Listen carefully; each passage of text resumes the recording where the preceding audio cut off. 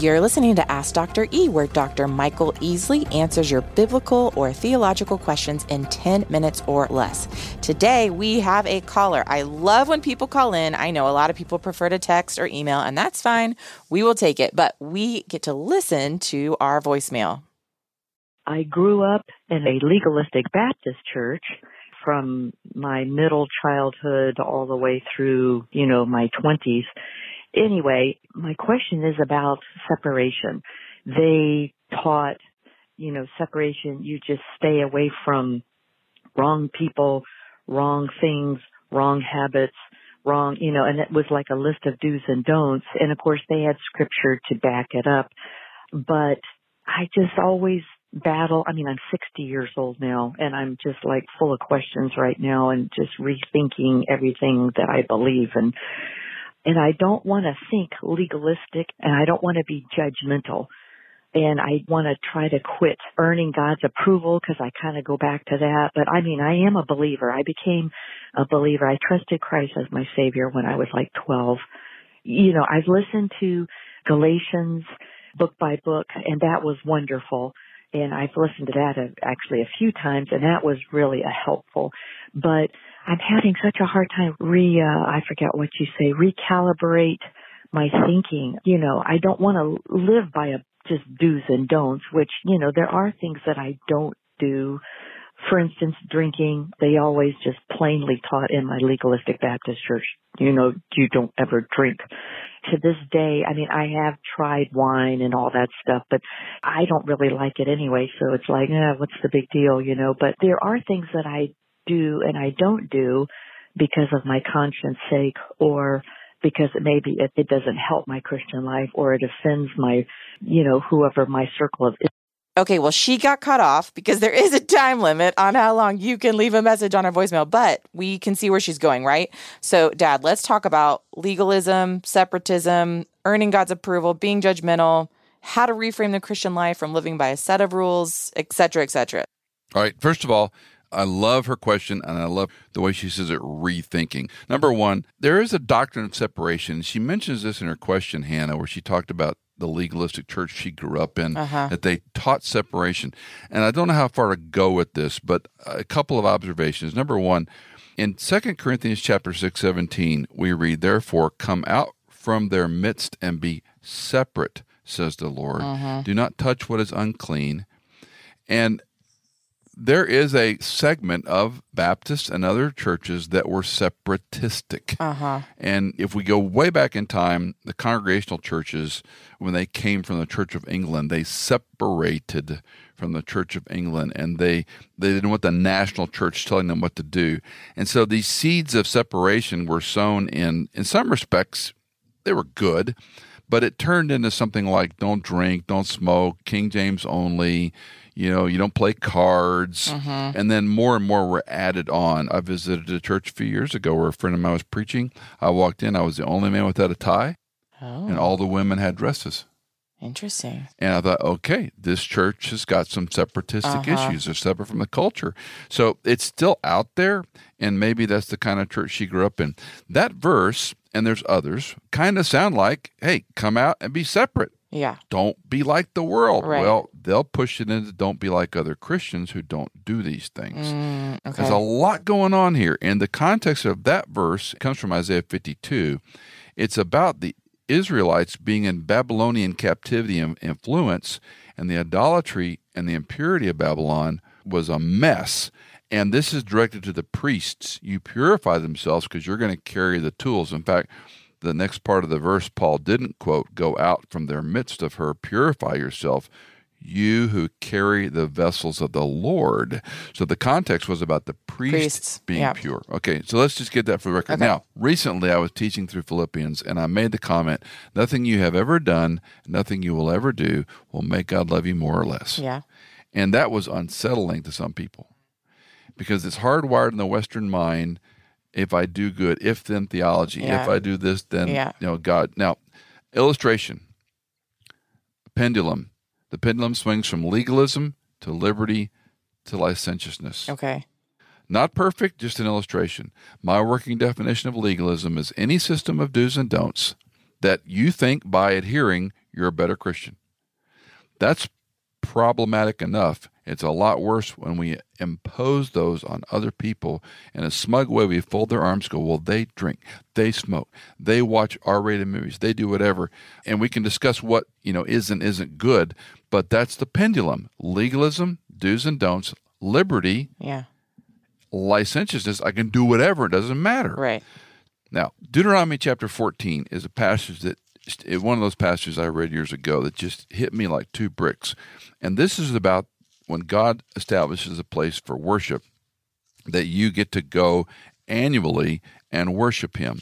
And listen to this explanation. He talks about if it's too far where the Lord your God has set up his name to travel, you're supposed to take like a goat or a lamb and sacrifice it, or an offering, a tithe. If it's too far, and so let me pick it up in verse 23 to set the framework. You shall eat in the presence of the Lord your God at the place where he chooses to establish his name. The tithe for your grain, the new wine, your oil, the firstborn of your herd and flock, so that you may learn to fear the Lord your God. If the distance is so great, you're not able to bring the tithe, since the place where your God chooses is too far away, etc. Verse 25, exchange it for money, bind the money in your hand, go to the place the Lord your God chooses. You may spend the money for whatever your heart desires, oxen or sheep, wine, strong drink, whatever your heart desires, and there you shall eat it in the presence of the Lord your God, and rejoice you and all your household. So Scripture lists wine and strong drink, and there's probably beer and wine because they didn't have distilled alcohols. But the point was, this was a celebration. Yeah. It wasn't drunkenness. It wasn't excess. It was celebration. Boaz, and many times the phrase marry with wine is a celebration. God gave us this thing. Yeah. Drunkenness is a sin. Yeah. Period. Yeah. But is a glass of wine a sin? I think the Scripture teaches contrary, because it's saying there, no, celebrate to whatever your heart desires, it says, and there you enjoy it. So this is a stumbling issue and an offense issue. The next layer, very quickly, is the stronger, weaker brother discussion. And if you were to read Romans 14, verse 13 and 20 and 22, we read about stumbling blocks and we read about offenses, that we don't want to cause someone to stumble or be an offense. Not to get too detailed in less than 10 minutes, but a stumbling block is to cause somebody to sin. An offense is just basically to tick them off. Okay. So if you see a Christian in a restaurant drinking a martini and you're mad, that's your problem. Yeah. If you see a Christian drinking a martini and you go, oh, they're drinking a martini, I can drink martinis and get drunk, you've caused someone to stumble. Got it. It's a nuance, but that's what the Bible says. Okay. So let's be very careful. I had a friend years ago that called them doubtful areas. Huh. And he said, if it's doubtful, don't do it. I thought, that's just a hybrid form of legalism. Yeah. Yeah. Because what's doubtful? Yeah. And if we were to read this verse in Romans chapter, and I will go ahead and turn to there real quickly. But that is kind of like the mom advice that you quote often that she used to say to her teenage boys about, like, if you have to think about it more than once, don't do it. Yeah, and that's exactly what Paul's saying here in this passage in Romans 14. The stronger, weaker brother has always been fascinating to me, because I'm convinced the weaker brother thinks he's the stronger brother almost every time. Oh, for sure. Yeah, for sure. Anyway, so the end of chapter 14, we read this cryptic phrase. I'll read 22. The faith which you have as your own conviction before God. Happy is he who does not condemn himself in what he approves.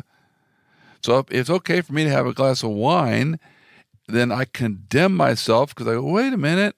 And then he says this, but he who doubts is condemned if he eats, because his eating is not from faith. Whatever is not from faith is sin. Paul's telling us there, and that's where the doubt can be helpful. If you're, I don't know if I should do this or not, then don't do it. Right. Have a clear conscience. But if you're free in Christ to know, I'm not getting drunk, I'm going to have a glass of wine with my wife on my anniversary, then enjoy it there before the Lord. Drunkenness is sin. Having a glass of wine is not. I know a lot of people can disagree with me on that. That's okay. But I think this is the art of being in the body of Christ, not being offensive, not causing people to stumble. Yeah. And it's hard if we grew up one way. Yeah. I mean, if we grew up, it's always wrong. It's really hard. Am I sinning if I do that? Then don't do it. If it really pains you, if you're free, caution with your freedom. Don't be licentious with your freedom. Mm-hmm. So I think a question that a lot of people struggle with, and I think it's the heart of this, is, say I have been raised my whole life, probably very subtly. I'm not saying I personally, but a lot of us have been raised in a church where we have subtly been taught, if I do this, God will do this, or I need to live by these set of prescribed rules in order to be in favor with God, or, just even when I think about my fellowship with the Lord, or how my spiritual journey is going, whatever, it really comes back to me and what I am doing. How do we get out of that? The moral will of God is clear. There are do's and don'ts that are clear. Do not hear me saying you do whatever you want, because sin is sin. Right. So we are to obey. Faithful obedience is the key to the Christian life. Trust and obey. There's no other way. That said, these so-called gray or doubtful areas, why does Paul talk about this in Romans chapter 14? It was an issue then. Because they're struggling with now. it. Yeah. So the way we're raised, our preconceptions, I think legalism is a safe harbor for people because it gives them comfort they're doing the right thing. The problem is I judge somebody else because they're not doing it the way I'm doing it. Right. That's where it becomes real insidious. The retraining of the mind in Romans 12, that's what it's about. Think not as you think, but think so as to have sound judgment, as God has allotted to each a measure of faith. Renew your mind, he says. Change your mindset. I love that Christianity is a thinking faith. It's not just a blind faith. Do what the Bible says. There's grace. There's latitude. We all sin. Consistently, inconsistent. When we sin, we keep short accounts, God willing. And as we grow, hopefully certain things lose their grip on us. But I think it is hardwired. Parenting, shame is a huge part of the Western problem. Yeah. Your own shame, self-shame, adult shame, parent shame, your husband or wife shames you, your employer shames you. It's a terrible thing. You got to live above it. You got to live by faith. And again, I'm not big on the still small voice, but back to Dottie Britton, if you got to think twice about it and it bugs you, stay away. Yeah. Stay away. There's no downside in not doing something. Right. But be prudent that you don't judge someone else because they do. Now, there's another boundary. If my brother's getting drunk, he's drinking too much, I'm going to say, hey, friend, one beer was enough at dinner for you. Yeah. One glass of wine was enough. Yeah. When you had 2 and 3, you started getting sloppy in your speech. Yeah. You lost control. Yeah. You got a little raucous. And as a friend, that's not good to be out of control. So. All right. Well, if you've got a question for Dr. E, call us, text us, email us. The info's in the show notes. Ask Dr. E is part of the Michael Easley in Context ministry. You can find more shows and biblical resources at michaelincontext.com. Ask Dr. E is produced by me, Hannah Seymour, mixed and mastered by Sonomorphic, and music composed by Jason Germain.